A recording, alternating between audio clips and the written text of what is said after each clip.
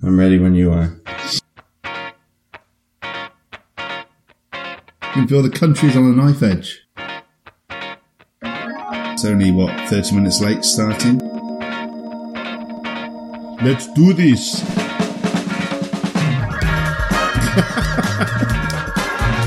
It's a joke, obviously. You're in for a treat. We're not rioting yet. I don't like that question. You're just saying shit and you don't even know what you're talking about. That Spidergate sounds way cooler than Manta Rays, doesn't it? And I was like, well, here's my 2 cents. You need a lot of scotch. That's how we should describe the podcast. If they all went out and recruited one more person, then we'd have double the number of people listening. Well then, let's start the show. All right. We're back. Another episode. And frankly, I think we're both in a pretty good mood. We just had a little pregame, powwow. I wonder where that was going. I just had a pre-gamer as well. I am feeling on top of the world, my friend. That's right. Well, it's good to see you, Brad. Welcome to the listeners. Thanks for being here with us.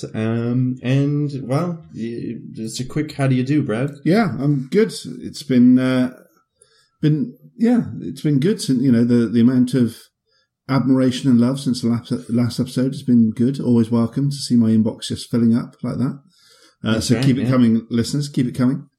And as Flash just alluded to, we've just had a brilliant preamble to this. So I'm hoping we've not peaked before we've hit the record button. But I feel fairly confident we can still deliver. All right. Well, good stuff. Well, then deliver away, my friend, on our first topic of the night. Well, I'm going to kick us off, and I probably should have asked you when we were in the preamble, but you remember there was a film, I'm not sure, was it Minority Report? There was another film where basically they can pre-diagnose or they can guess into the future and see if you're more likely to commit a crime of some sort. That was Minority Report was one, but there was another Minority one. Report. I think you might be thinking of Gattaca.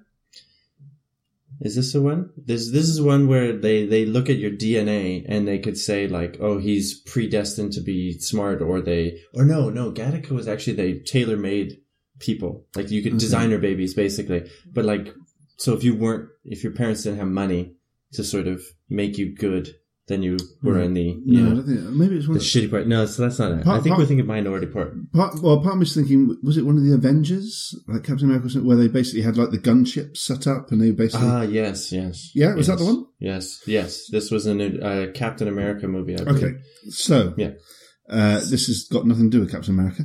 Yeah. But there's some research. Way to start us off. Yeah, well, what I've done is I've opened up a doorway, and early listeners have gone, oh, I fucking love the Avengers. Captain America, count me in. Well, I'm sorry, you're involved now. Don't hit stop, keep listening.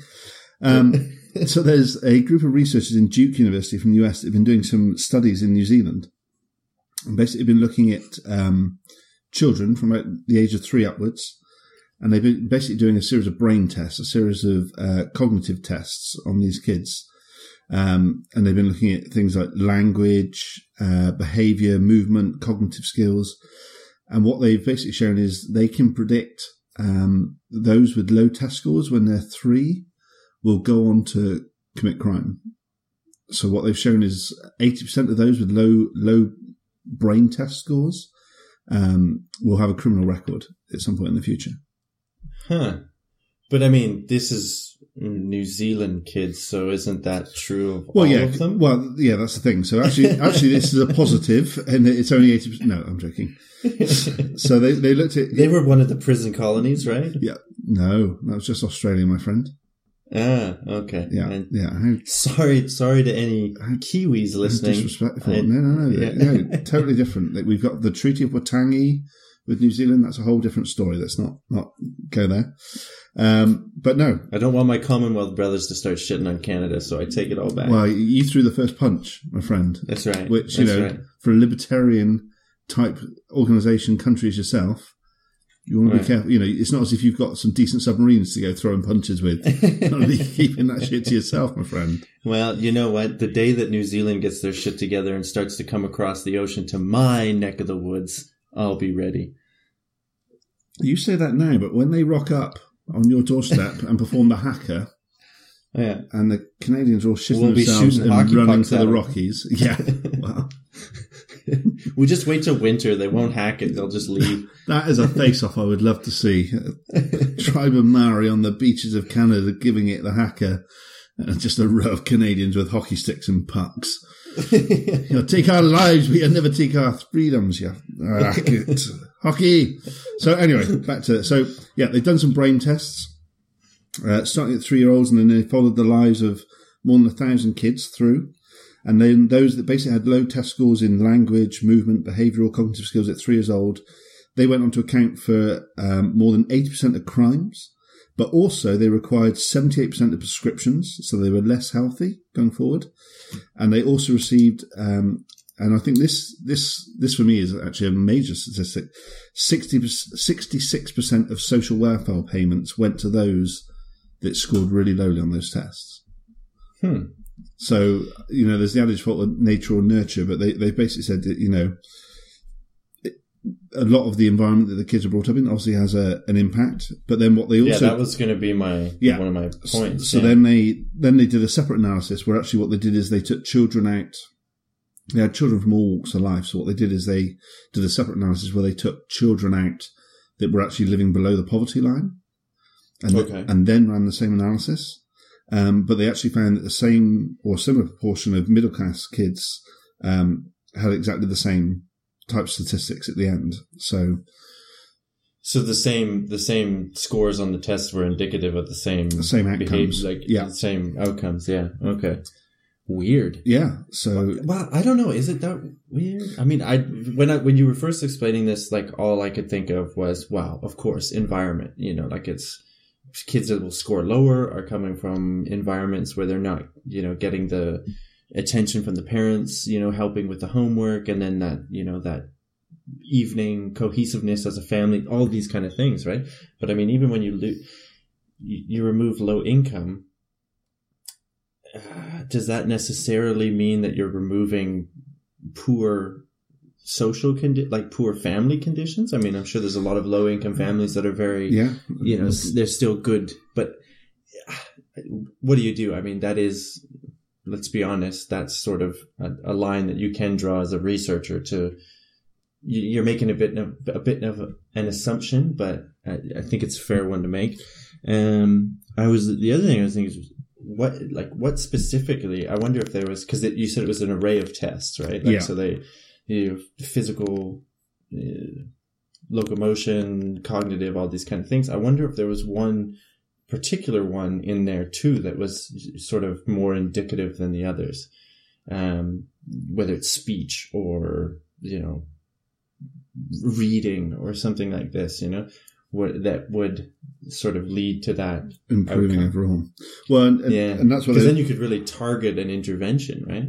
Well, and that's what part of it. So they basically followed them for around about 40 years. So it's it's been a long study. But what they're saying is, can they use this to shape now nursery education? Because I think the big thing is, it's fine, we'll just improve schools and that'll be fine. But of course, this is preschool. So what they're now saying is, can they fine tune nursery education and preschool education to try and improve that? So, and I think part of that taps into what you've just alluded to is there one port, do you tap into all of it, or do you try to improve language skills, and maybe that then has the knock-on effect, has the biggest impact?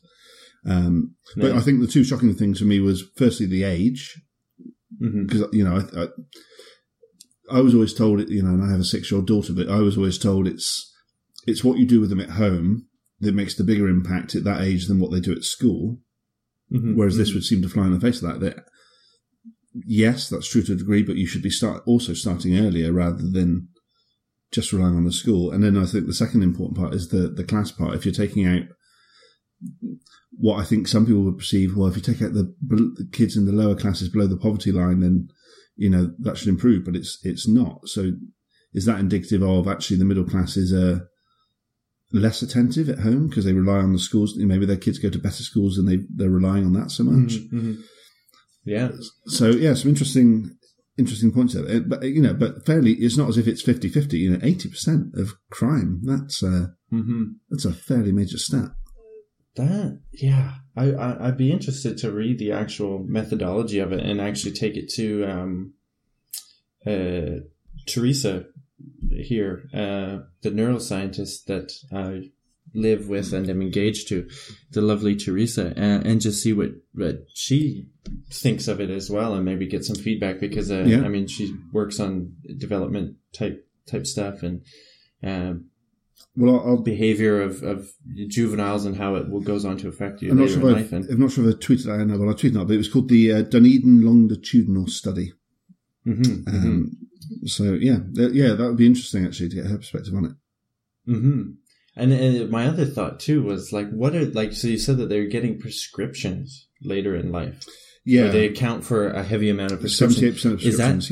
Is that like all prescriptions, or are we talking, or do they break it down? Because it would be interesting to see if it's for things like depression or other sorts of mental illness, and then it's like, well, maybe it's like you're really just picking up the signal of a predisposition to mental illness that is then going to lead you to,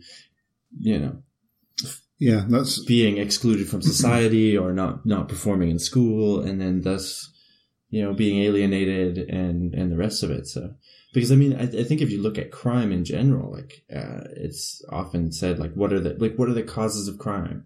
Like what this is kind of alluding to. Is it like a genetic thing? Like, are some people just predisposed to be, deviant assholes, or is it an environment thing in that some people get left behind and then are forced into crime?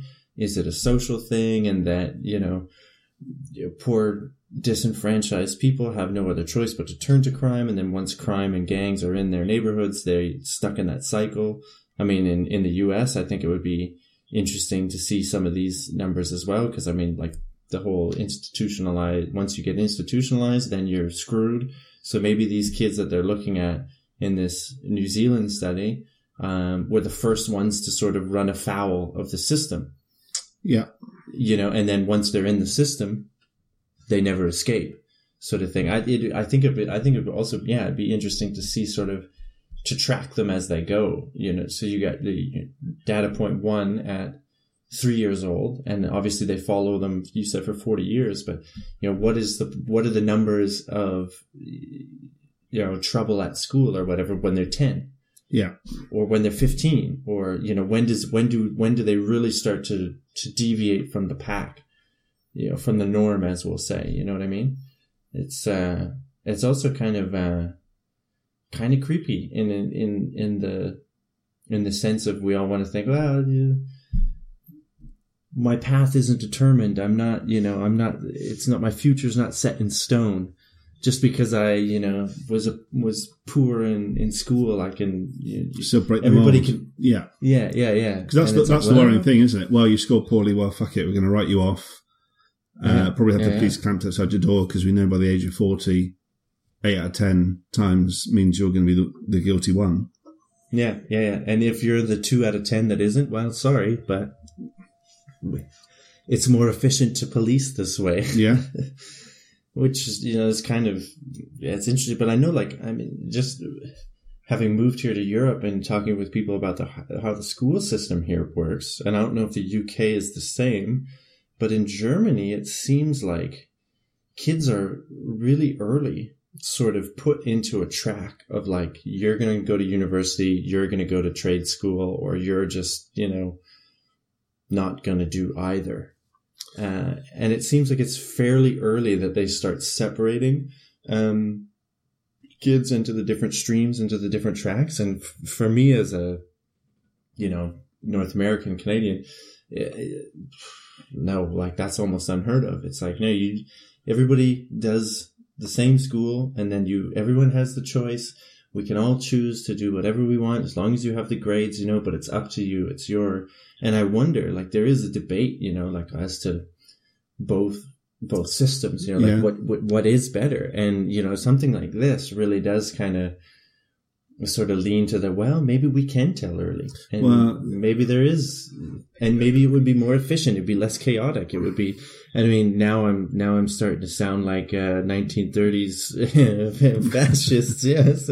Well, everyone's got their place, and that's their place. And We knew we'd get rid of the Canadian in you eventually, and out comes the fascist. yeah. But yeah, no, but that's an interesting one, because when I remember my parents going to parents' evening when I was at junior school, so I would have been, what year was I in? I'd have been age 9, maybe 10, probably 9. And they came up parents' evening, and the teacher basically said, "I'm not supposed to say this, but Brad will go to university." Oh, I totally thought it would have been the other way around. Well, yeah. So it came as a shock to all members of the family. But no, I remember him Really, saying, because he keeps lighting fires at home, and we're just not sure. not lighting fires to his farts, as we discussed earlier on.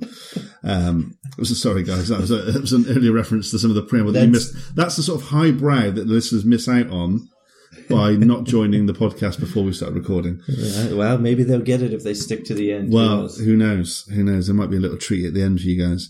But I remember my parents coming home and saying, "Oh, Mr. Kemble, his name was, a really nice teacher actually, saying this," but he literally had to whisper it because that was a big no-no in the teaching world, because they didn't want to, force you one way or the other or put pressure on you another way. And that's something I'm very conscious of, that, this is a debate for another time, but I think we push too many people into university education, and that isn't for everyone. So I've always tried to keep it, it is down to free choice, as you said. When you get to that age, if you want to go to university, you go to university. If you don't, then you don't. It's it's down to you. But that's a discussion for another time, maybe. But. Yeah, definitely. Well, so it sounds like your model in the UK is a bit different than the German model. I think it's around like middle school or high school that they really start separating them. Yeah, I don't know. It's I guess there's probably benefits to both systems, but I totally agree with you in that sense, in that it's like I don't think you want to push kids. I don't think you ever want to push them into forcing them into something that they don't want to do, or forcing that, like the brilliant documentary I think that was on Netflix about the parents that are like really hard on their kids in sports, and they're like, it's sad for the kids, but it's gold for comedy in terms of like Schadenfreude of like watching another person just like explode. But anyway, yes, discussion for another time perhaps. And also like the genetic component to that. When do they start taking this study and saying, well, we've looked at the gene. We know what the gene for disruptive behavior is, or if we know what the gene for schizophrenia is, then it's, this is the whole debate that's been had before.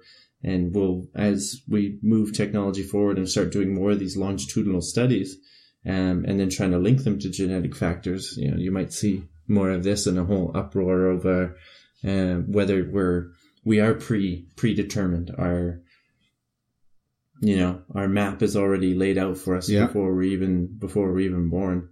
I know, just to sort of maybe finish off this ramble, because I find it really interesting. Some of the work that Teresa's colleagues have done, where they actually show how your stress level as a father will determine different traits in the children, and predispose them to certain behaviors, like maybe reacting negatively to stress, or being more susceptible to PTSD, things like this. And this is all before you've even thought about having kids. You've already imprinted this, the effects of stress and whatnot in your DNA, and thus in the DNA that you pass to your children, which then predisposes them. And then they get a whole nother set of predispositions from the mother. And that's not even what occurs to the mother during pregnancy, because then there's a whole level of things that can be heaped on. So it's a wonder that any of us are, not. I mean, you're just grabbing your beer now. Well, so it's a wonder that we're not all medicating. Yeah, just mass euthanasia at birth almost. That would be. But yeah, when do we start medicating? And what do we medicate with? Well, I don't know. I think part of me thinks that it's just like, well, people have been. Now that we know all this stuff, people survived before us, so it's not like, you know. Yeah, but they lived in caves and beat things over the head with clubs. Or they lived in, you know, 1800s London, just a mongrel mass of, you know, people if only we could all fighting. Be that lucky. Yeah, that's right, I guess. But I don't know. It's there's a whole heap of factors that we're sort of just teasing apart now as to what's going to make you and what's going to lead you to the things that you know. And I personally like to think that you can break the mold and that you can break the stats and that you're not predetermined, but maybe that's just my wishful thinking. Well, no, you're a good tribute to that. You know, look at you. You're Canadian, but you're shit at hockey. So you've broken the mold. Well done. Well done, Flash. Yeah, you haven't. Well, okay. Yeah, I am shit at hockey. But you know what, though? The good thing about hockey, and I've probably said this before, so bear with me.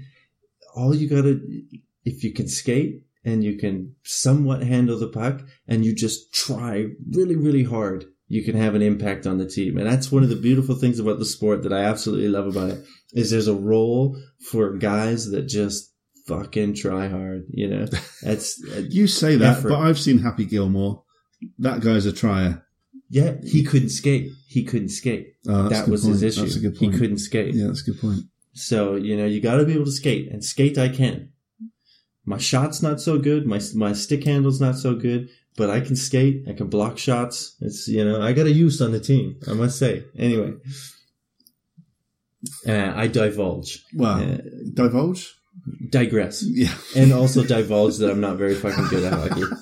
Welcome to the confessional hour, ladies and gents. Yeah, well, I know any of the gentlemen from Where's My Glasses are probably screaming at their radios right now, as we already knew. He's terrible. He's terrible. Anyway, moving on to kind of, you know, I mentioned a little bit in my last rambling there about how, you know, stress levels and whatnot in the father or the mother or whatever will predispose children to different mental illness, one being PTSD, which is kind of a hot topic these days. It's another one of new things that we're just finding out that afflicts so many people and probably afflicted a lot of people back in years past. I mean, I can only imagine how many undiagnosed cases of PTSD were, you know, after the world wars. You know, you watch some of these documentaries about World War I that you know, the anniversaries of which just were this year, 100th anniversary, I think. Yeah, of this was this year. Battle of the Somme, 100th anniversary, I think. Not the war. That's the one. That's the one I'm thinking. Yeah. Anyway, people that couldn't sleep, you know, for years, for the rest of their lives. Well, there's lots of guns going off. How can they sleep? Yeah. For the rest of their lives, post-war, you know, just totally tormented, and you know the big epidemic of it with veterans from Afghanistan and Iraq coming back. So it seems, I don't know if they talk about it much in the UK, because you guys were in both Iraq and Afghanistan, I believe. We also had a small role in World War I as well. Oh, really? Yeah. You guys there? Yeah. Okay.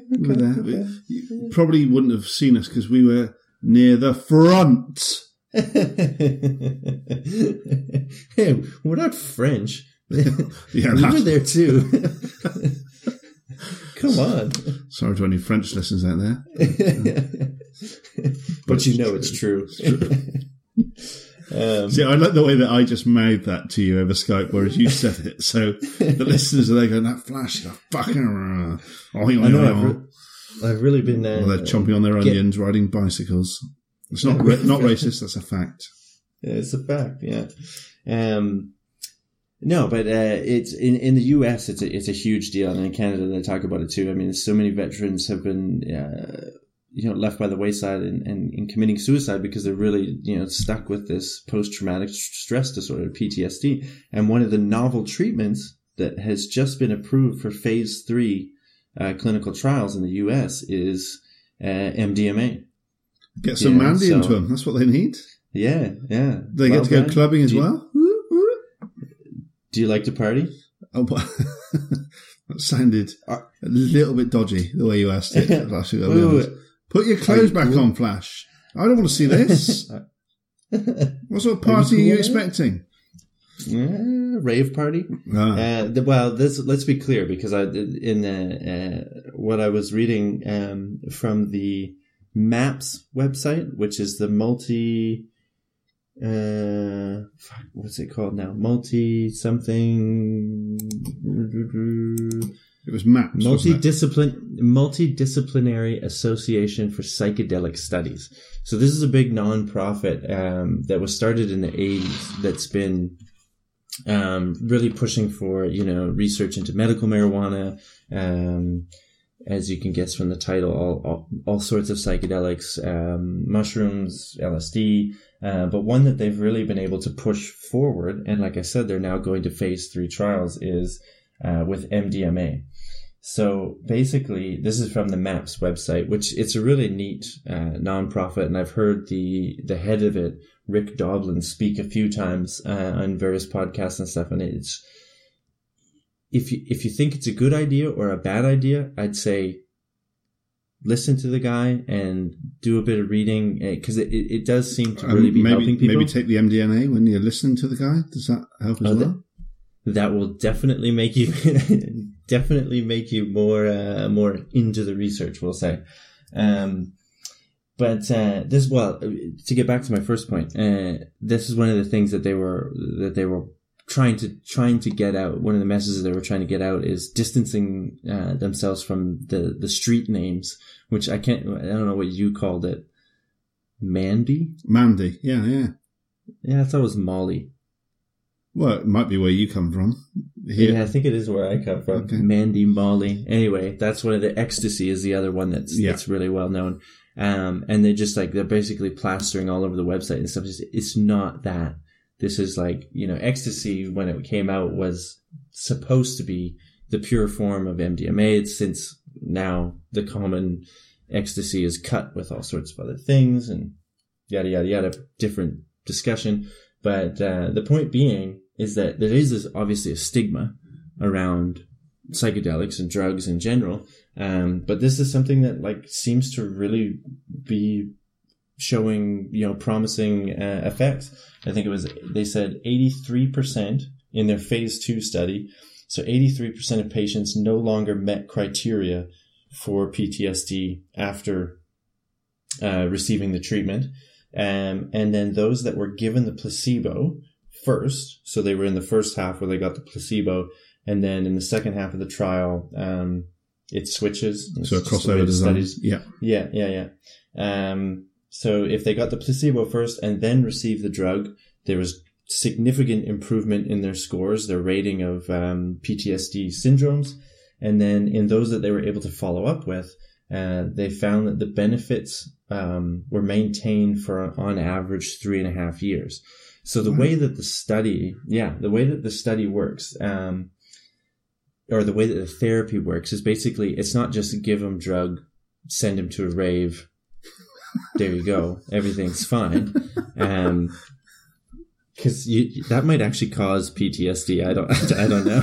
Well, wasn't the study mainly for victims of sexual abuse? So I imagine if you gave them a drug and then just sent them to a rave, chances are they're going to come out of that probably with a worsening of symptoms. Yeah. I don't know if it was just victims of sexual abuse. That's definitely one of the cases, or one of the groups, victim groups, or patient groups. But I mean, like veterans, even just like physical assault, these kind of things, anything where you can get PTSD.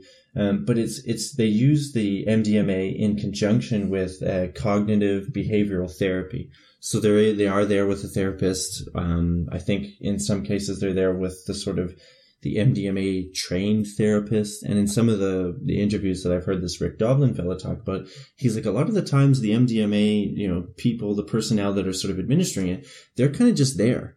Like they're not doing a whole lot. The patient themselves is sort of reflecting and working through these harmful memories or emotions and stuff. And it's the drug that allows them to do that.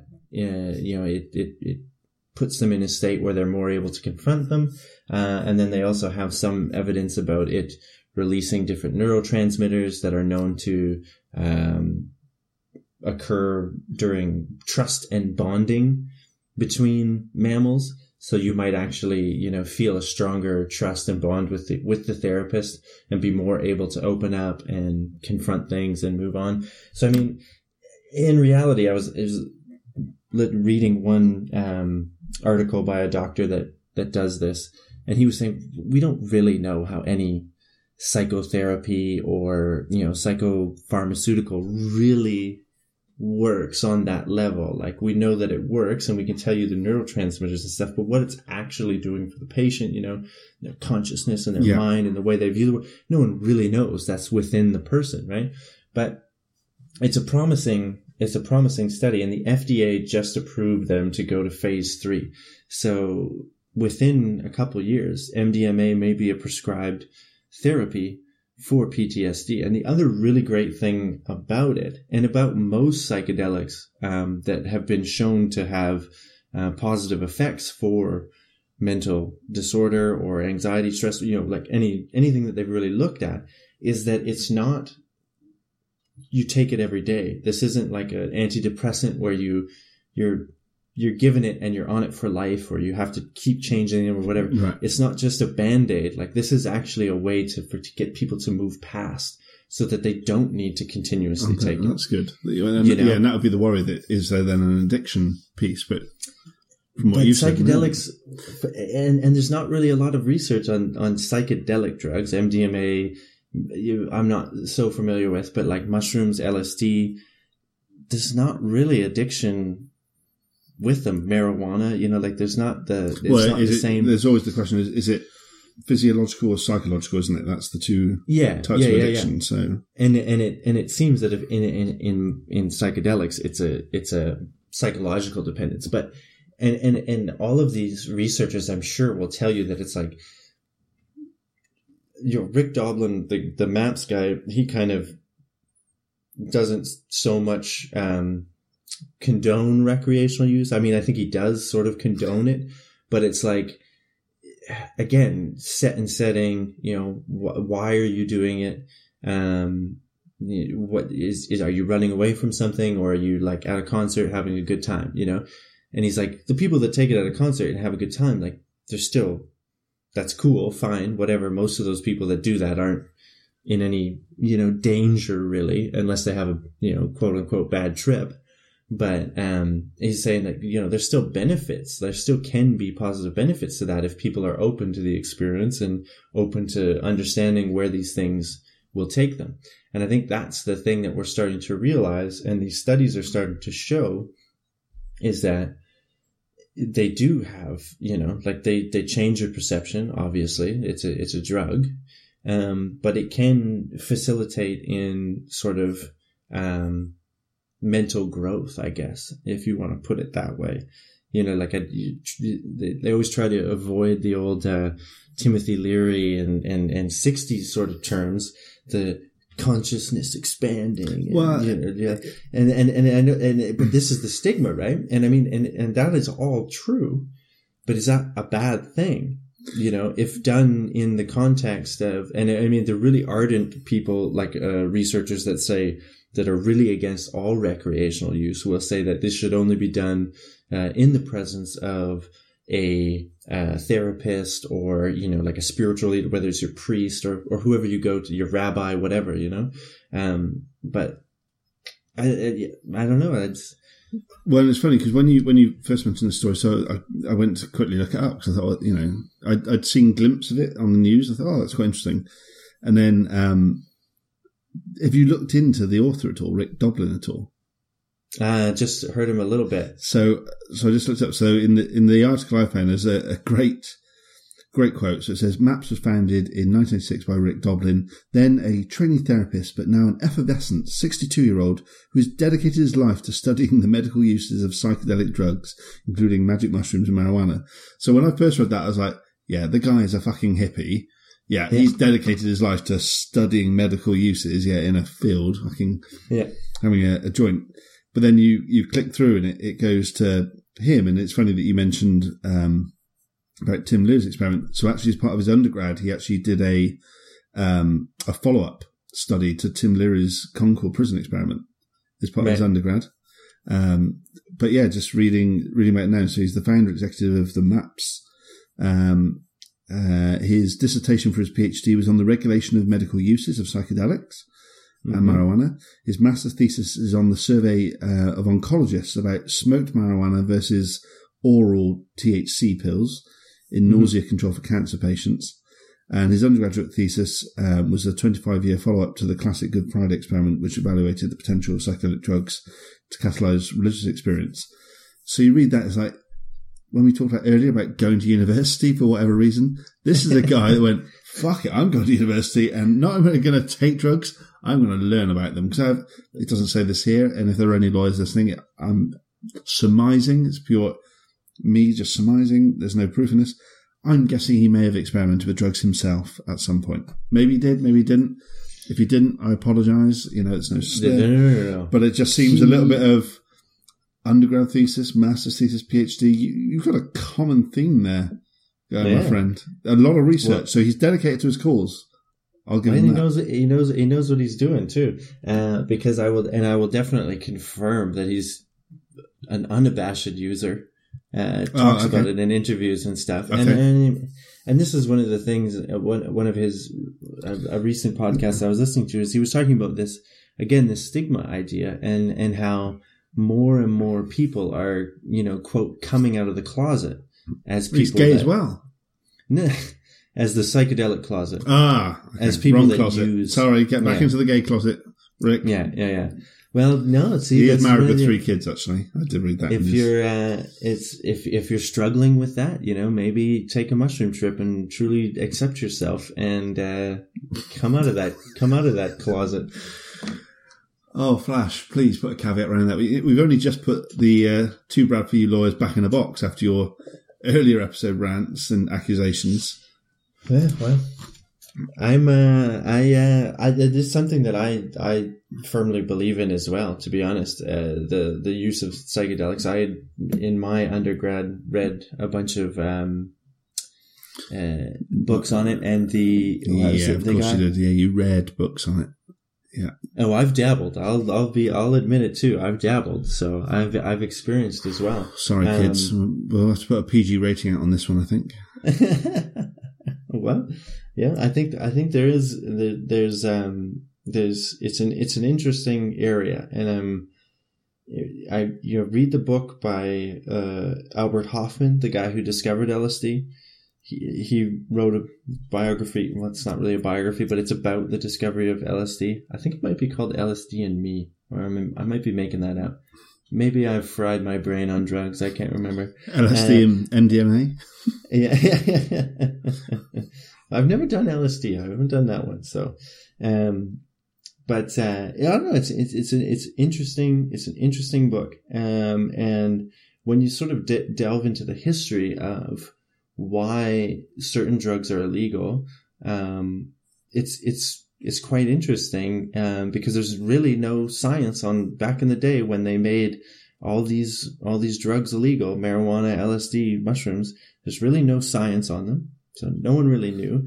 It was just a sort of conservative administration. Some people will claim that it was basically Nixon's way of suppressing the not only the civil rights movement, who were known to use marijuana, but also the anti-Vietnam movement, who were associated with marijuana and other drugs. And by making them all illegal, they were able to arrest them all and sort of quell dissent. So you look at me like it sounds conspiracy theory, but I don't think it is. And there's documentation to back it up, and now I even sound even more conspiracy theory when you say things like, look it up, there's documentation to back it up. Yeah, look at those trails of marijuana, they're burning in the skies out of those airplanes, those chemtrails. Well, that we know is true. Well, obviously. Planes don't just make clouds. Well, the clouds are being made in the factories, man. Yeah, that's right. But no, I think it's if anything, and this is why I say whether you're for or against it, I'd say research it, look at it, have a read, and see what you think. Because, if anything, if you think that it's a terrible idea, we have to know more about it. And that's the thing with, whether it's marijuana legalization that's coming to lots of countries. It seems that's going to be the next big drug law to be overturned is marijuana. But by just banning everything and saying, no, you can't even look at it, you can't even study it, you can't even tell me if it's bad or not, then, we'll never know. And so people will continue to use in black markets, getting it from black markets, and we'll never know if it what the harmful effects are and whether there actually is uses for it, or how to mitigate harmful effects, these kind of things. So I personally think that, legalization is obviously the way to go. But I think that psychedelic drugs can have a huge benefit for a lot of people. I mean, like I said, the Albert Hoffman book, or look into MAPS, the MDMA research, the research on mushrooms is really fascinating in terms of helping people overcome impending death. So terminally ill patients have been treated with psilocybin, the ingredients in mushrooms, and overwhelming numbers of them are more calm and reduce anxiety and all sorts of things. So there's something to it. People weren't the first peoples of the earth weren't using these things for no reasons, I'll say. Wow. But then there's, as a caveat to that, there's also, I have to say I'm not advocating for everyone to just go out and do all the drugs. You've not bought shares in a drug dealer near you, have you? That might be what it sounded like, but these things you should be treated with respect and caution. And, I don't know, like some people can't handle it. It's not for everybody. Wow. But I don't know. If anything, more research is a good thing. Yeah, of course. Now you're sounding like we definitely need more research. Definitely. Yeah, I'm going to be doing some research at the weekend, in fact. That's almost what you're saying there. Well, I don't know if you can count what I do research because I don't write anything down. Well, your supervisor would kind of say that to me as well. But, one day you will get your PhD, Flash. You just have to write shit down. That's right. It's a big thing. It's a big thing, apparently. Anyway, we can move on from that because I feel like I've thoroughly talked around in circles on it, and people now may have a different opinion of me, but that's what you get for putting yourself out there. Yeah, I think no. Let's take us on. But hit the accelerator, Flash. Take us somewhere else. Where are we going next? Set the coordinates for more brain stuff. Oh, engage. Thank you, number one. So my next bit of interesting science to ramble on about also has to do with the brain. But this is about... It's almost like we planned this shit, isn't it? You could... Brain tests, MDMA, psychological therapy. One might say. Yeah, almost. So this one is going to be... we talked about drugs and brains, so now we're going to talk about machines and brains. We're going to talk about brain-computer interface. Who doesn't love that? BCI. So the brain-computer interface, what got me onto this study is there's this video actually that's been going around. It's a short little 9-minute documentary called Activating Memory. Okay. And what it is they've been able to allow former musicians who are now, suffering debilitating diseases of their muscles and their body, so like Lou Gehrig's disease or locked-in syndrome, something like this. Basically, a situation where the mind is still functioning, but the body is not. So they're somewhat trapped, and they have obvious difficulty communicating with the outside world, and can't play their instruments anymore. So where they once were able to create music and be creative and actually physically play the instrument, they can no longer do this. So these ingenious people, lovely people at the Plymouth University Interdisciplinary Center for Computer Music Research. Well, that just rolls off the tongue. Right. And, when I heard that title, I was like, oh, so it's like, Diplo and Major Lazer and, are the headmasters, and they're just teaching everybody how to get the new, dubstep beats and all that. But no, it's actually a serious thing. This ain't no psychedelics maps thing we're talking about here. This is a real thing. No, so what they did was they wanted to use a brain computer interface, which in this case that's basically anything that can read the brain waves and bring it to a computer, like sort of translate the brain waves to a computer, and then you can sort of communicate that way. It sounds like a cyborg to me. That's what I've got going in my head. Yeah, somewhat. And actually, let's get back to the brain-computer interfaces in a minute, because I have some interesting stuff on that. But basically what they're doing is, it's not like they can read minds, right? The goal of this was to allow these patients who are now, locked in or, unable to physically perform the task. They wanted to get them to be able to engage in the creative process of playing music and making music again. And so it's not like they can really read minds or anything like this. It's not you put the cap on and then instantly the computer knows exactly what you're thinking. But what they can do is and this is a quote from one of the PhD students working on it, is they actually use brainwaves to generate control, especially when using visual stimuli. So the way that it works... Wait, that didn't make sense to you? Oh, visual stimuli? Well, it was taking control of visual stimuli. So basically it sounds like you're roofing somebody and then making a porno with them. That's what I had in my head, but that's detracting from the science. But you are the only one that thought that way. So, well, we're going to put this out to a Twitter poll, and I think you'll find I'm not the only one. I would, in my defence, argue that I've had quite a lot of beer before we recorded tonight. And it shows. The best is yet to come. Yeah. No, so if I can get back to the seriousness of this. Oh, for God's sake. You and your seriousness. Basically, what they've been able to do is they can give these people a selection of a couple bars of music. And the one that they look at gets recorded. They record the brainwaves coming from the visual cortex so they can tell which one they're looking at. And then that little stretch of music gets shown to the musician, who then plays it in real time.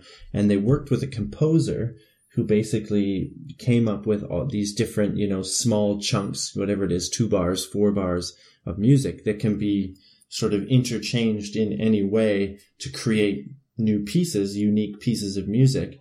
And they then, gave these people the array of choices.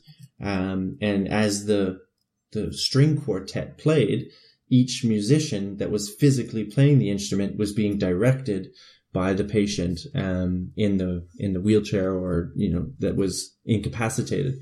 And so not only were they communicating with the musician who was playing for them by proxy, by selecting the next set of notes in real time, they were also, in effect, communicating with the other 4 individuals who were also choosing the music, because they're listening and reacting to the choice that you've made for your player, controlling the violin, the other ones, directing the cello, this kind of thing. So it was really, really neat. And you could see these people that have very limited, ability to express. Some of them could still make vocal noises like laughing and stuff like that. But you could tell that they were just, over the moon. They were just loving the fact that they could actually get back into a creative space and communicate with people through music. And so, I mean, there's that, the feel-good story of it, but it's also just sort of amazing, use of the technology, the brain-computer interface. So, and I think it works in the same way in that they can present with a keyboard, and they can type out sentences. One gentleman in the video was doing this. Looked like he was looking at a keyboard on a screen, and it was typing out. And really, he was able to say, this was a really great experience. I was so happy that I was able to participate and to hear him playing the music that I, was directing him to, and that it was my choices, and it was like they were jamming, If you haven't, can you tweet out the link to that? Yeah, I will. Definitely. Yeah, the little documentary video, like I said, is called Activating Memory. Yeah, really, really neat little story. And the idea of the brain-computer interface is a fascinating one. Well, yeah. Because we've touched on in previous episodes the old head transplant. It's a favorite, right? It's a favorite, right? So the head transplant was, the guy who's going to do it, our mad scientist friend, I can't remember his name, but he, it's for the same patients, locked in sort of syndrome is one of the ones he cites, where it's like, well, the body is failing, but the mind is good. So if we can just plop the head over onto the fresh body, we'll be good.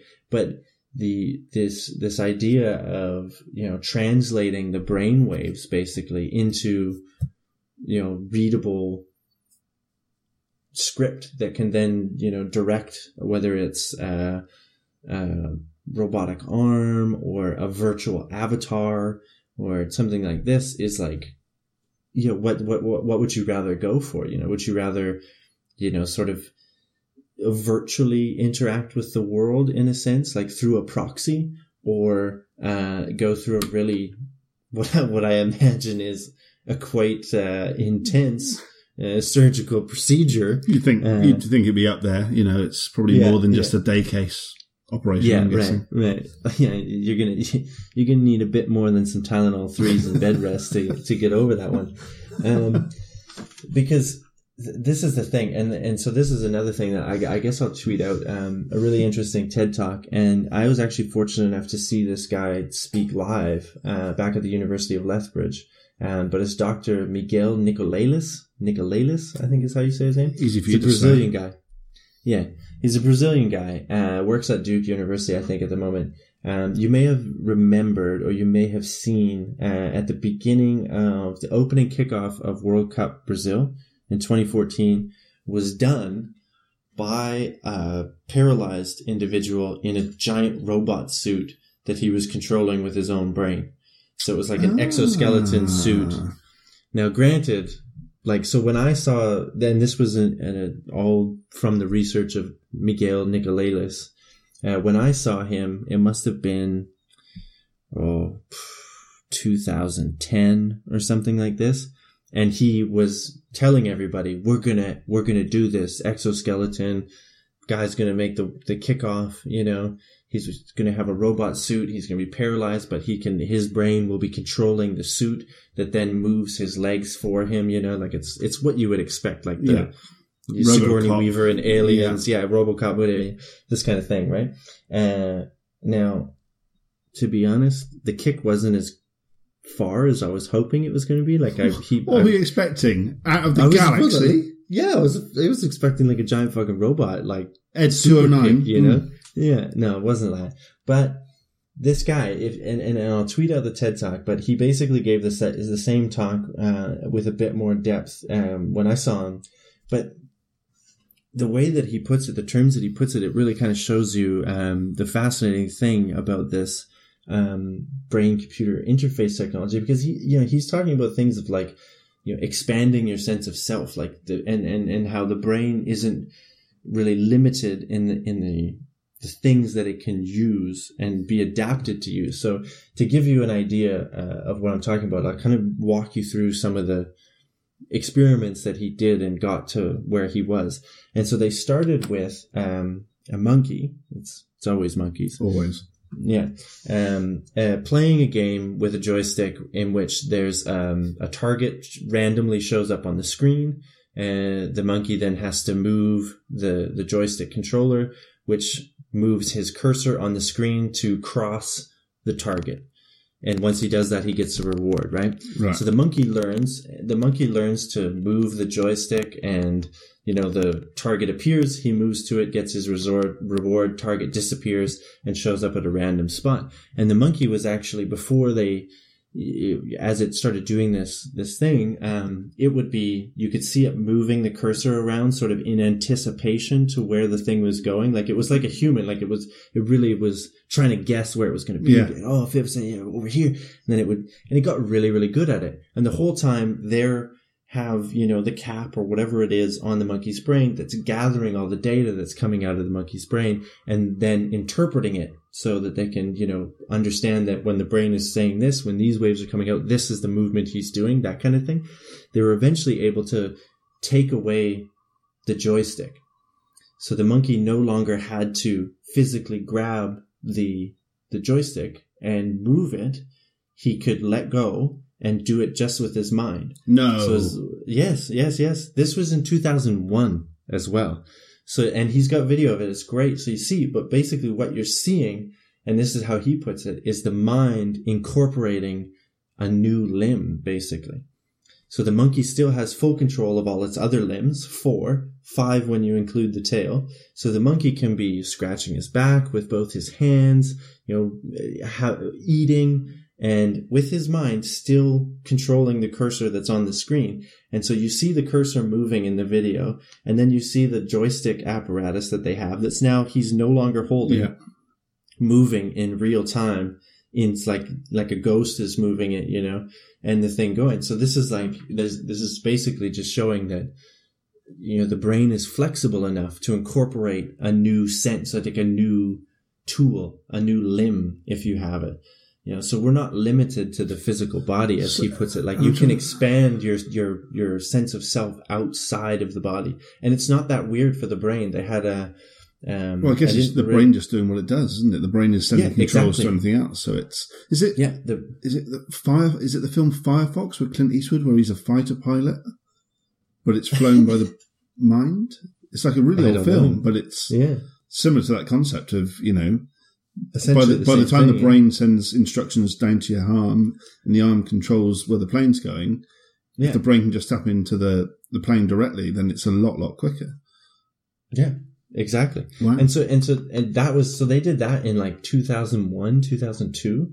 So 14 years ago. So since then they've been, expanding this. Obviously this is the goal of this guy's research, is do this. The game's probably in high definition now.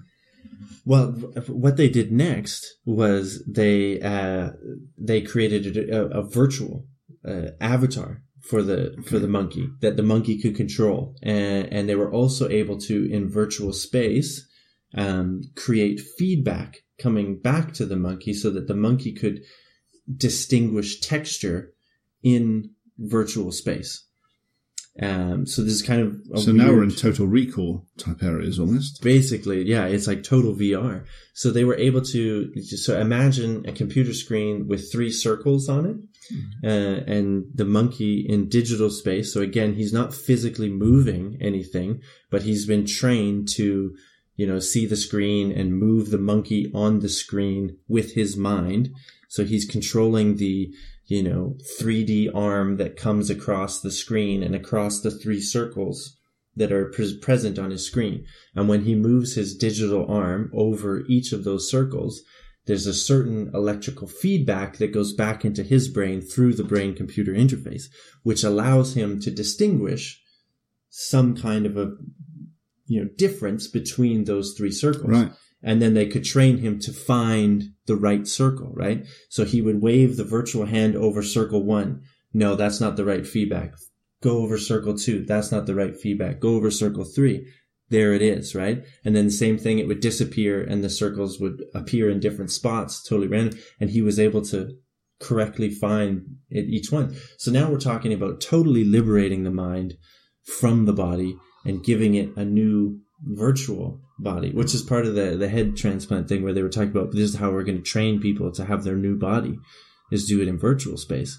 But we could skip the physical body altogether, because this is the next mind-blowing thing that this guy did, was they then had a monkey on a treadmill controlling a robot that was across the world. So they were in Duke, the robot was in Japan, the monkey could see video of the robot that it was controlling in front of him, and it would, his thoughts, based on his direction, the robot would get up and start walking.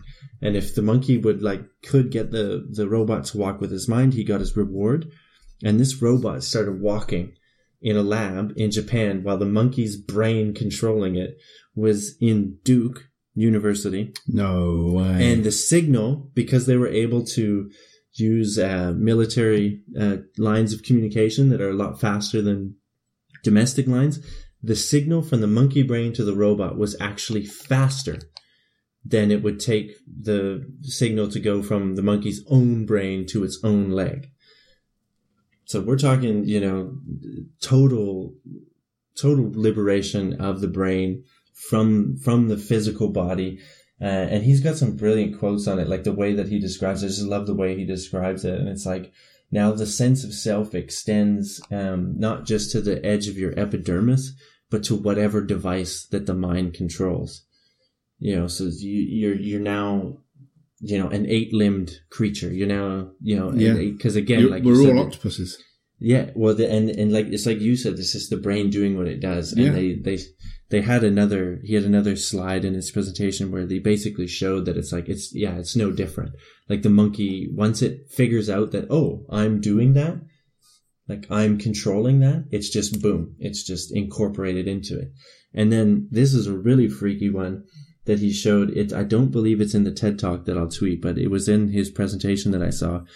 He was like, okay, so this is all movement, right? Like this is all limbs. This is all tactile stuff. You could do an arm. And actually, I mean, there's the current research on prosthetic limbs going on right now is showing the same thing. Like you can have a robot arm basically and control it with your mind. So this is all coming. This is all happening. We're all going to be cyborgs soon enough. But the interesting one and it's the last one I'll touch on is so it's all movement. It's all tactile stuff, right? What about giving an animal or somebody a completely new sense that it's never had before? And what they were able to do, much like the orgasm for a woman. Brilliant, Brad. Thank you for that. No, but close. That's what they all say. Yeah. What they did was they put an infrared sensor on a rat. So they plugged it into his brain, and it poked out the top of his head, and he was able to scan a room, to link up, when his infrared sensor found the source of infrared radiation coming off, it would send the signal into his brain, and he would, be able to move toward it and get the reward. And so they basically showed that the brain is, capable of incorporating a sense that it's not even, evolved to have. We know like snakes and some other things have infrared, receptors, but they basically just gave a rat an infrared receptor. So we're talking like you could give, people the ability to see spectrums of color that we weren't able to see, or, all these other, different things. Now, why would you do that? I don't really know at the moment, but okay, it's a bit of a mind fuck, isn't it? I'm gonna throw this out as a new feature for the end of the year. So we've already got predictions. I think we should have a countdown of the episodes for the end of the year for like the top 10 or so items, because I think this is a fucking contender for number one. Yeah, it could be. I thought you were going to say a countdown until we actually see all these crazy things that we talk about. Well, no, because that could take a while. Yeah, you and I are mere mortals, until we become cyborgs, obviously. So we may not last long. But yeah, we should do a countdown of the Sawyers, because I think that would be up there. Up there with head transplants, definitely.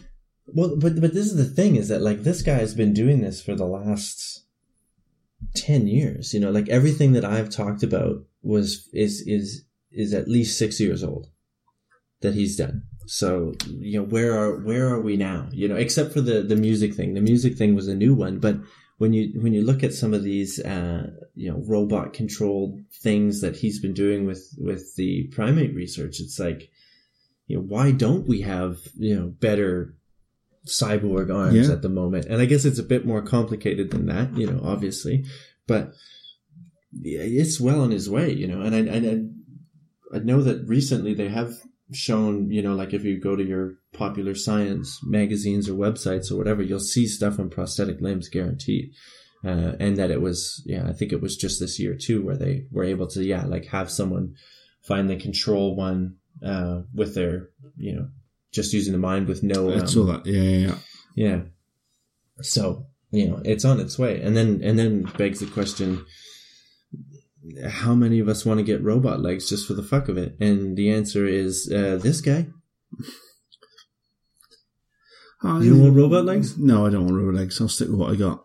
Thanks. Unless, you know, once the knees start fading, if the option is, well, have a knee replacement or have a robot leg, then, well, fuck yeah, I'm having the robot leg. But yeah, dude, why not just get the robot legs now? Well, because I've got two perfectly functioning normal legs. I'm not Oscar Pistorius. I've got normal legs at the moment. I'm good. Yeah, are you? Can you dunk? Yeah, I can. No way. Yes way. On a regulation size basketball net. We're talking basketball. You know that, right? The slam basketball. I thought you meant a bit of dunking. I was like, yeah, I can dunk. Yeah, no, I can't. I can't do that. Although I said that I did do it the other day, but I was in the trampoline park. But that counts, right? Isn't it? Yeah, I guess it's the same as having robot legs. It's kind of cheating. So yeah, kind of that.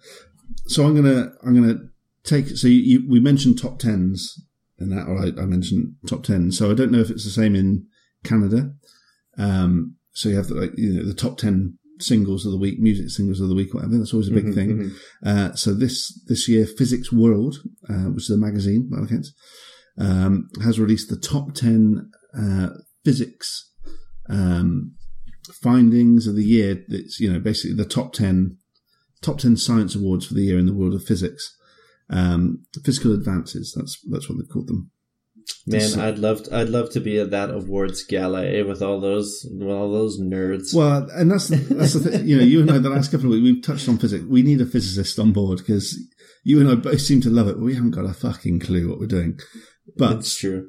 In no particular order, and I haven't got the entire top 10, but some of the things they found were detection of a new planet around one of our nearest stars in the solar system. So that got into the top 10. That's in the physics category?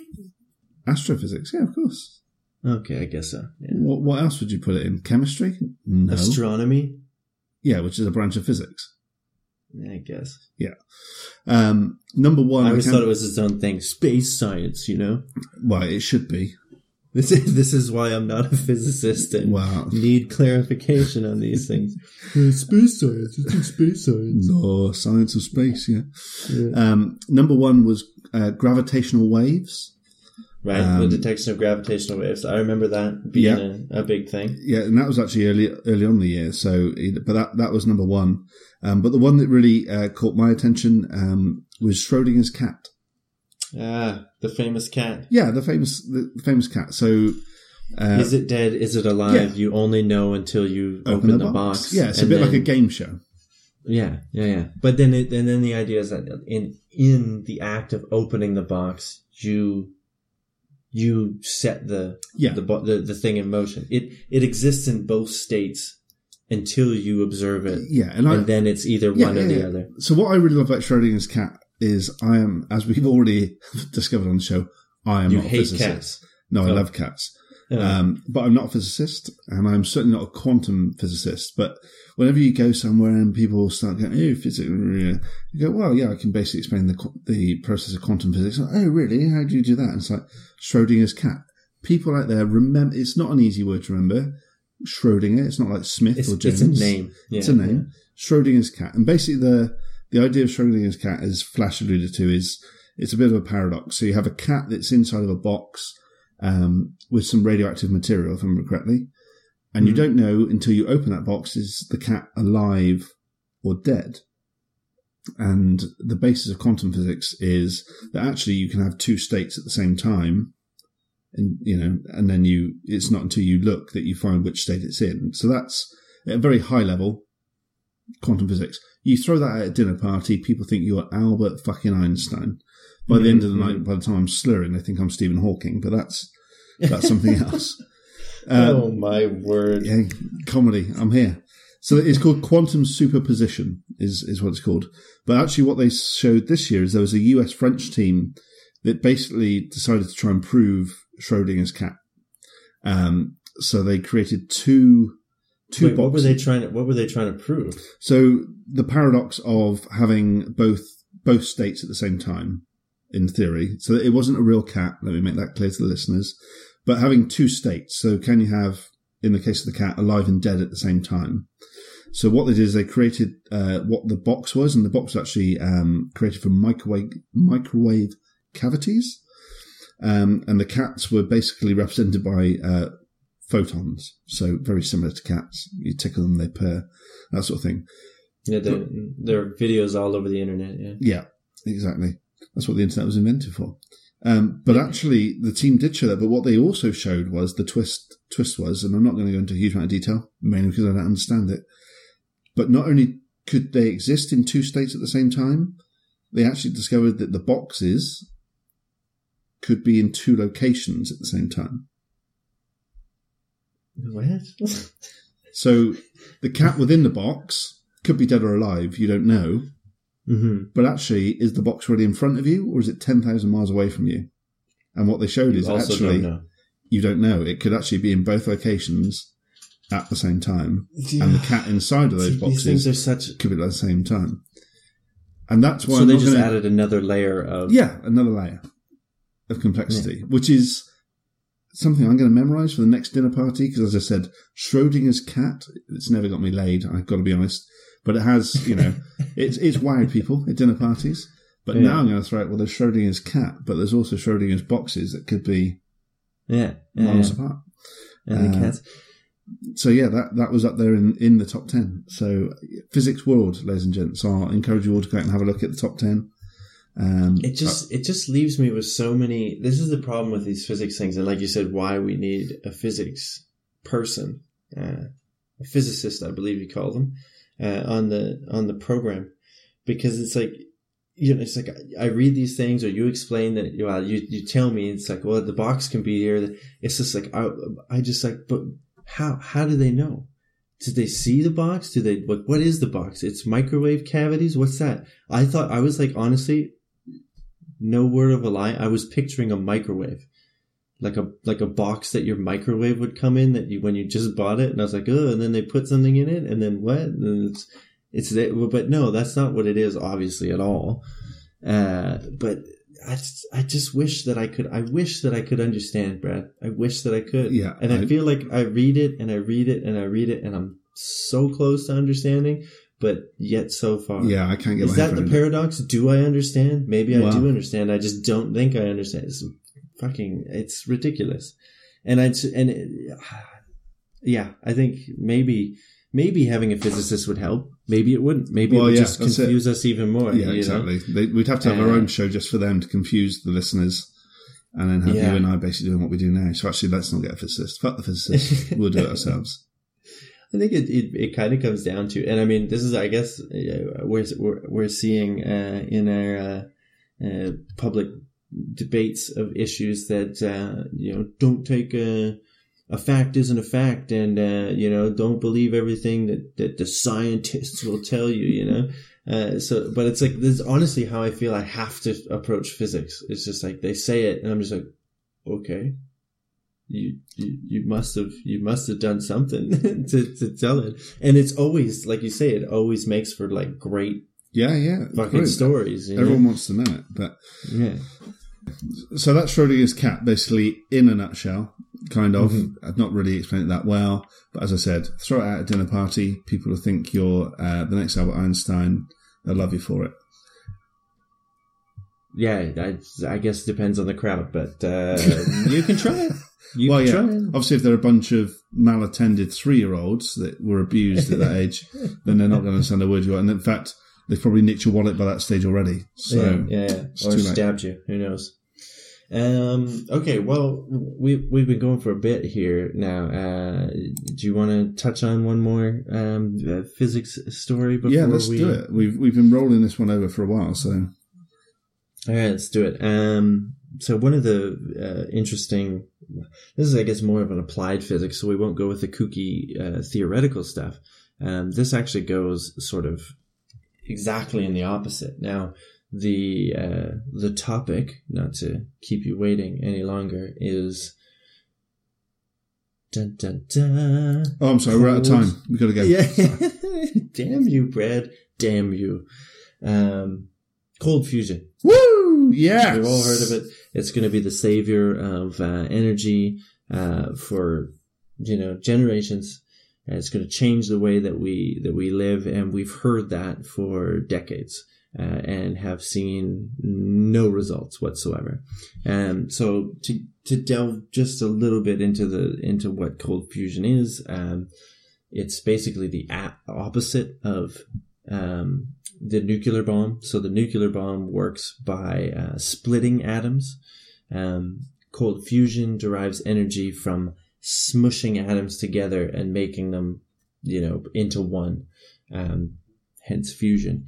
But it's really, really hard to do. So it releases way more energy than a nuclear bomb does. So way more than splitting atoms, or a nuclear reactor for that matter, is run on the heat from the splitting of atoms. Yeah. If you can actually smush them together, it actually releases more energy. So this is what's going on in the sun. This is what makes the sun, radiate all sorts of heat and fire and radiation and the rest of it. So it's a really tricky process. You need a lot of compression. You need to compress. You need high pressure is the word I'm looking for. A lot of heat. These kind of things. So it's a really hard conditions to create. We've been able to create them in little spurts, but never sustain it. And so physicists, this has been, like a dream of physicists, obviously, to crack this nut. One, for the energy that it would produce. You basically could produce an unlimited amount of energy with very little input. If you could get a fusion reaction sustainable and keep it going. And then there's also the quirky physics behind it that the physics dorks really love. And so that's kind of how they've always been approaching it, is the academic, physics nerds, have been building these huge, reactors and, containment fields to try and create this fusion reaction and understand what's going on in, with the end game of, once we figure it out, then we can recreate it, blah, blah, blah. And then there you go. But they've never been able to do it. And it's extremely costly because you have to build these huge, apparatus to contain the thing, house the thing, and you don't even know if it works. So they spend all this time and all this money building these giant research things, and they get, not a whole lot of use out of it because it's either obsolete by the time they get there, or it just doesn't work. The path that they thought they could go down to create a sustained fusion reaction doesn't work. Because there's a lot of different theories, or I guess it's not really theories, but ideas on how to build the machine that would allow you to house and create the fusion reaction. So there's a bunch of different pathways to get to the same end goal. So what I guess we'll still call them dorks, but they're more like, applied physics dorks are saying, to hell with the understanding the whole theory of it and everything like that. We don't really care. We just want to get a working prototype of a fusion reactor that we can then scale up to produce the energy that the world so desperately wants and needs. So they're kind of going about it not scientifically in a different way. They're still using one of these many, pre-theorized pathways to make the machine that will do the fusion reaction. But they're coming at it from the angle of this is all applied. This is just, again, we don't really care how it works or what the finer details of the actual physics is. We just want to do something that works. So they're, creating smaller prototypes and then trying to scale up. I mean, some of these, quote, smaller prototypes are still like warehouse size machines with lasers firing in at the atoms that they're trying to get to go together, and, concentrated pressure. And then you add some laser and plasma in there to create this whole reaction and get it going and then harness that energy. But whereas like some of these big research, reactors will have a fusion firing event, like maybe once a year or whatever. Some of these smaller ones, on the business side of it are, they can do like 10 to 20 a day, and then get the data and then be like, okay, what worked, what didn't work? Let's try something else. And because they're not dealing with these mammoth, multinational academic research groups all trying to work on this huge thing, they're able to quickly change things out and, try something else and then just rapidly move forward to actually designing a workable reactor. And even if they don't get it like sustained, like, like the physicists dream of, like, we just set it in motion and then we basically have a tiny sun on Earth that is just perpetually giving out energy for, for the rest of humanity. It's like, okay, well, if we can, put in an initial burst and get one going for a while, just enough that it offsets the cost of creating the initial burst, plus provide energy for X amount of days or whatever, just to make it cost feasible, then there you go. Then you have a brand new source of energy that's, potentially cheaper and more powerful than some of the other renewable options that you got out there. So I just thought that was kind of interesting because it totally goes, like you said, there's this highbrow theory stuff out there about it all. And these guys are kind of saying, nuts to that. Let's just get something that works here, boys. So I don't know. I kind of like that. I kind of like that approach. Thought it was pretty interesting. And who knows? They either create a workable fusion reactor, or a lot of these places are based on the west coast of North America. So maybe they cause a huge explosion that ruptures the San Andreas Fault and creates the disaster movie of 2030. And yes, I'm saying either is equally possible. You heard it here first, ladies and gents. That's what we're saying. So be afraid. Start tweeting these guys. Oh, you're going to rip a hole in the time space and create a black hole and swallow us all in. And you physicists are always tampering with things you shouldn't. And well, we're not physicists, so we didn't fuck it up. That's right. That's how I get out here. So I'm just saying it's either going to be a giant explosion on the San Andreas Fault that knocks half of the continent into the ocean, or they create a superhero. Well, and the continent we'd be knocking would be North America, so not really losing much there. Okay, well, it could be a win-win. My home province of Alberta would have oceanfront property. That's all I gotta say. We've never had that before. Start buying now. Give me worth a fortune. Yeah. That wave's not coming over the Rocky Mountains. We're fine. Yeah, fuck it.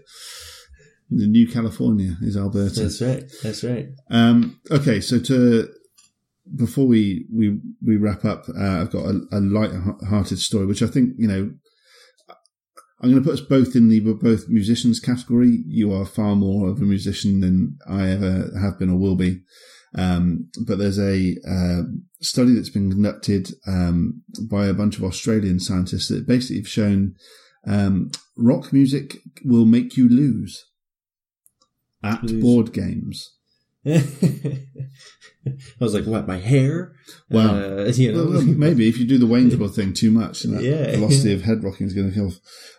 But basically, the board game Operation, the one where you've got the tweezers and you've got to remove the parts, right, without touching the edge. Yeah. So they basically they did a study where they had men and women competing at the game of Operation, and they played different music to them while doing it. And what they found is that men became more distracted and made a lot more mistakes when they listened to AC/DC compared to Mozart. So if they put Mozart in, men were fine. If they put AC/DC on, operation was a complete nightmare. But conversely, they found on women having music on made no effect. Huh. So the men put AC/DC on, they're fucked. The women actually had an effect, and the women actually performed better at the game than the men did.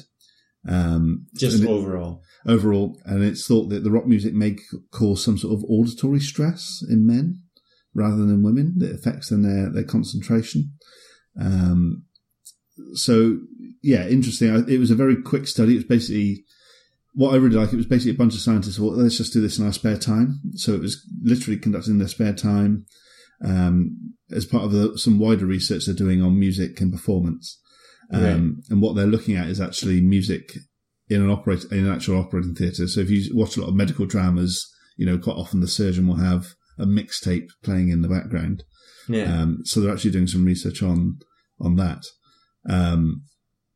But yeah, I thought that was interesting, actually. I'd love to then try it with different genres of music to see if that makes a difference. But and I guess it's the motor task is basically what we're saying is affected, is this fine motor skill. Yeah. That's kind of interesting. Well, and there's studies out there, isn't there? I know there are studies out there showing, depending on the music you have playing in the car, is your driving style. So it's not a massive leap to then go, well, yeah, this is having an impact on some of the fine motor skills as well. But just I find it interesting that the music had no effect on women at all. Yeah, I guess it proves the age-old thing is that women are boring and don't like rock music. Right? Isn't that it? Well, don't people say that? That's just alienated most of our listenership. So no, we don't say that at all, Flash. Oh, just me. Oh, I mean, that's just what I heard. Yeah. No, you repeat. Obviously, I don't think that. Too late now, Flash. You're like Trump. I'll start calling you Trump from here on in, rather than. But if I was Flash. Trump, then I wouldn't say obviously I don't think that. I would just go, well, maybe. Yeah, did I say that? Who knows? Yeah. Waving your small hands around. Yeah. So today's been a mammoth episode. Okay, so I'm going to quickly roll up where we've been, and then I'm going to give a quick shout out to something that's been in the news over here today. So where have we been today? We've learned that effectively all drugs could be legal at some point. Should be legal. Well, coulda, woulda, shoulda. But tests are ongoing. Who knows? Watch this space. Yeah. Basically, there's a chance that we could all be found guilty at birth. So basically, delivered in the delivery suite, judge and jury at the end of the room. Well, I'm just glad that they didn't have this kind of knowledge when I was born. Well, I feel bad for the children coming into the world that are going to be typecast, basically. But at least I was able to live as a unique little butterfly that had all the free will and could make my own choices and was in charge of my own destiny. And you certainly are a butterfly, Flash. That's such a beautiful way to unique little butterfly. Wow, yeah. So you've basically stayed in the larval pupal stages for the majority of your life, and then a big flourish at the end, and you'll be burnt out within 20 minutes. So you calling me a pupa, man? Are you calling me a pupa? Well, come here and do something about it if you want. RoboCop is coming, but let's just hope it's the RoboCop version, not the Ed 209 version. Yeah, right, of course. And just something that I can't even remember which segment it is you threw it in, but I wrote down the line, scientists want to crack nuts. And I think we'll just leave that there. So episode 11's been a fun one. I think we've gone from start to finish. As we alluded to earlier to the listeners, we've had a massive preamble as well. So it's actually been like a 2-hour marathon. Yeah, we got a lot of material to sift through. But yeah. So before we go, I just want to mention another Bradley that's in the news, and it's because the name is Bradley that caught my news. So a 5-year-old boy over here in the UK that has a rare form of neuroblastoma, basically a brain tumour. It's been diagnosed as terminal, but by all accounts, Bradley Lowry, his name is, he really enjoys opening Christmas cards. So a Facebook account started basically asking people to send him Christmas cards. It started a few days ago, and today the post office van arrived with 11,000 Christmas cards in. Some had donations towards some treatment that may be able to help him. Others had gifts. Others were just cards. You can look him up on Twitter. His family up on Twitter. It's at Bradley's Fight on Twitter. And it basically, if you follow that through, it gives the address. So I know we have a lot of international listeners. And I think, given the time of year, I think it'd just be quite nice to sort of get on board with this. And I'm writing my Christmas cards this weekend. So I'm going to write one for Bradley and stick in the post as a fellow Brad. Wow. Well, my thoughts and feelings and whatnot go out to a fellow Brad as well. And it's a bit of a sad story, but if this can add a bit of cheer to the young man's life, then it's a good thing. Get on with the Christmas spirit. And it gives the post office something to do. Well, exactly. It keeps them in jobs before the robots take their jobs. Right, because that's what I'm trying to do. We know that is coming. Or they'll have cyborg robot people delivering our mail. Yeah, cyborg mail slingers. They can just from the truck just never mind laser drones. It right into the cyborg mailmen. So thank you, listeners. This has been episode 11. If you want to get in touch, we implore you. We will be coming at you soon with the predictions for 2017. So keep sending those in. If you want to reach out to the show, it's at 2brad4you. I always said .com then, but it's not. It's just at 2brad4you. If you want to get in touch with myself, it's at Bradley W. Hayes, and my co-partner over here. Co-partner, you mean host extraordinaire and producer and editor and I don't know, I'll think of a few more later. What was I doing? Twitter? Oh, yeah. Wow, yeah, you bigged it up big time there, my friend. The good thing is you're in production, so you'll just edit that and it'll be seamless. No, and the listeners will never know that you screwed that up. I couldn't even be bothered to do that. No, it's at bvanperidon. And we have I'm working on a web page for at 2brad4you.com. It's not what it is. Don't go there. We don't have that domain yet. We've lost all the listeners. They've gone. No, it's currently a WordPress page. It's 2brad4you.wordpress.com. If you get a chance and you check it out, it's, all the episodes are there. We'll add more to it. We'll be building on it. Thoughts, feedback, everything would be lovely. If anybody has the time to do that, it takes you 5-10 seconds. So time is not an excuse. Don't be an arse. Help us out. Get on with it. Well, nothing left to say other than catch you next time, Brad. Catch you next time. Catch the listeners next time. Thanks a lot, man. It's been a blast. We'll see you on the flip side. Take care.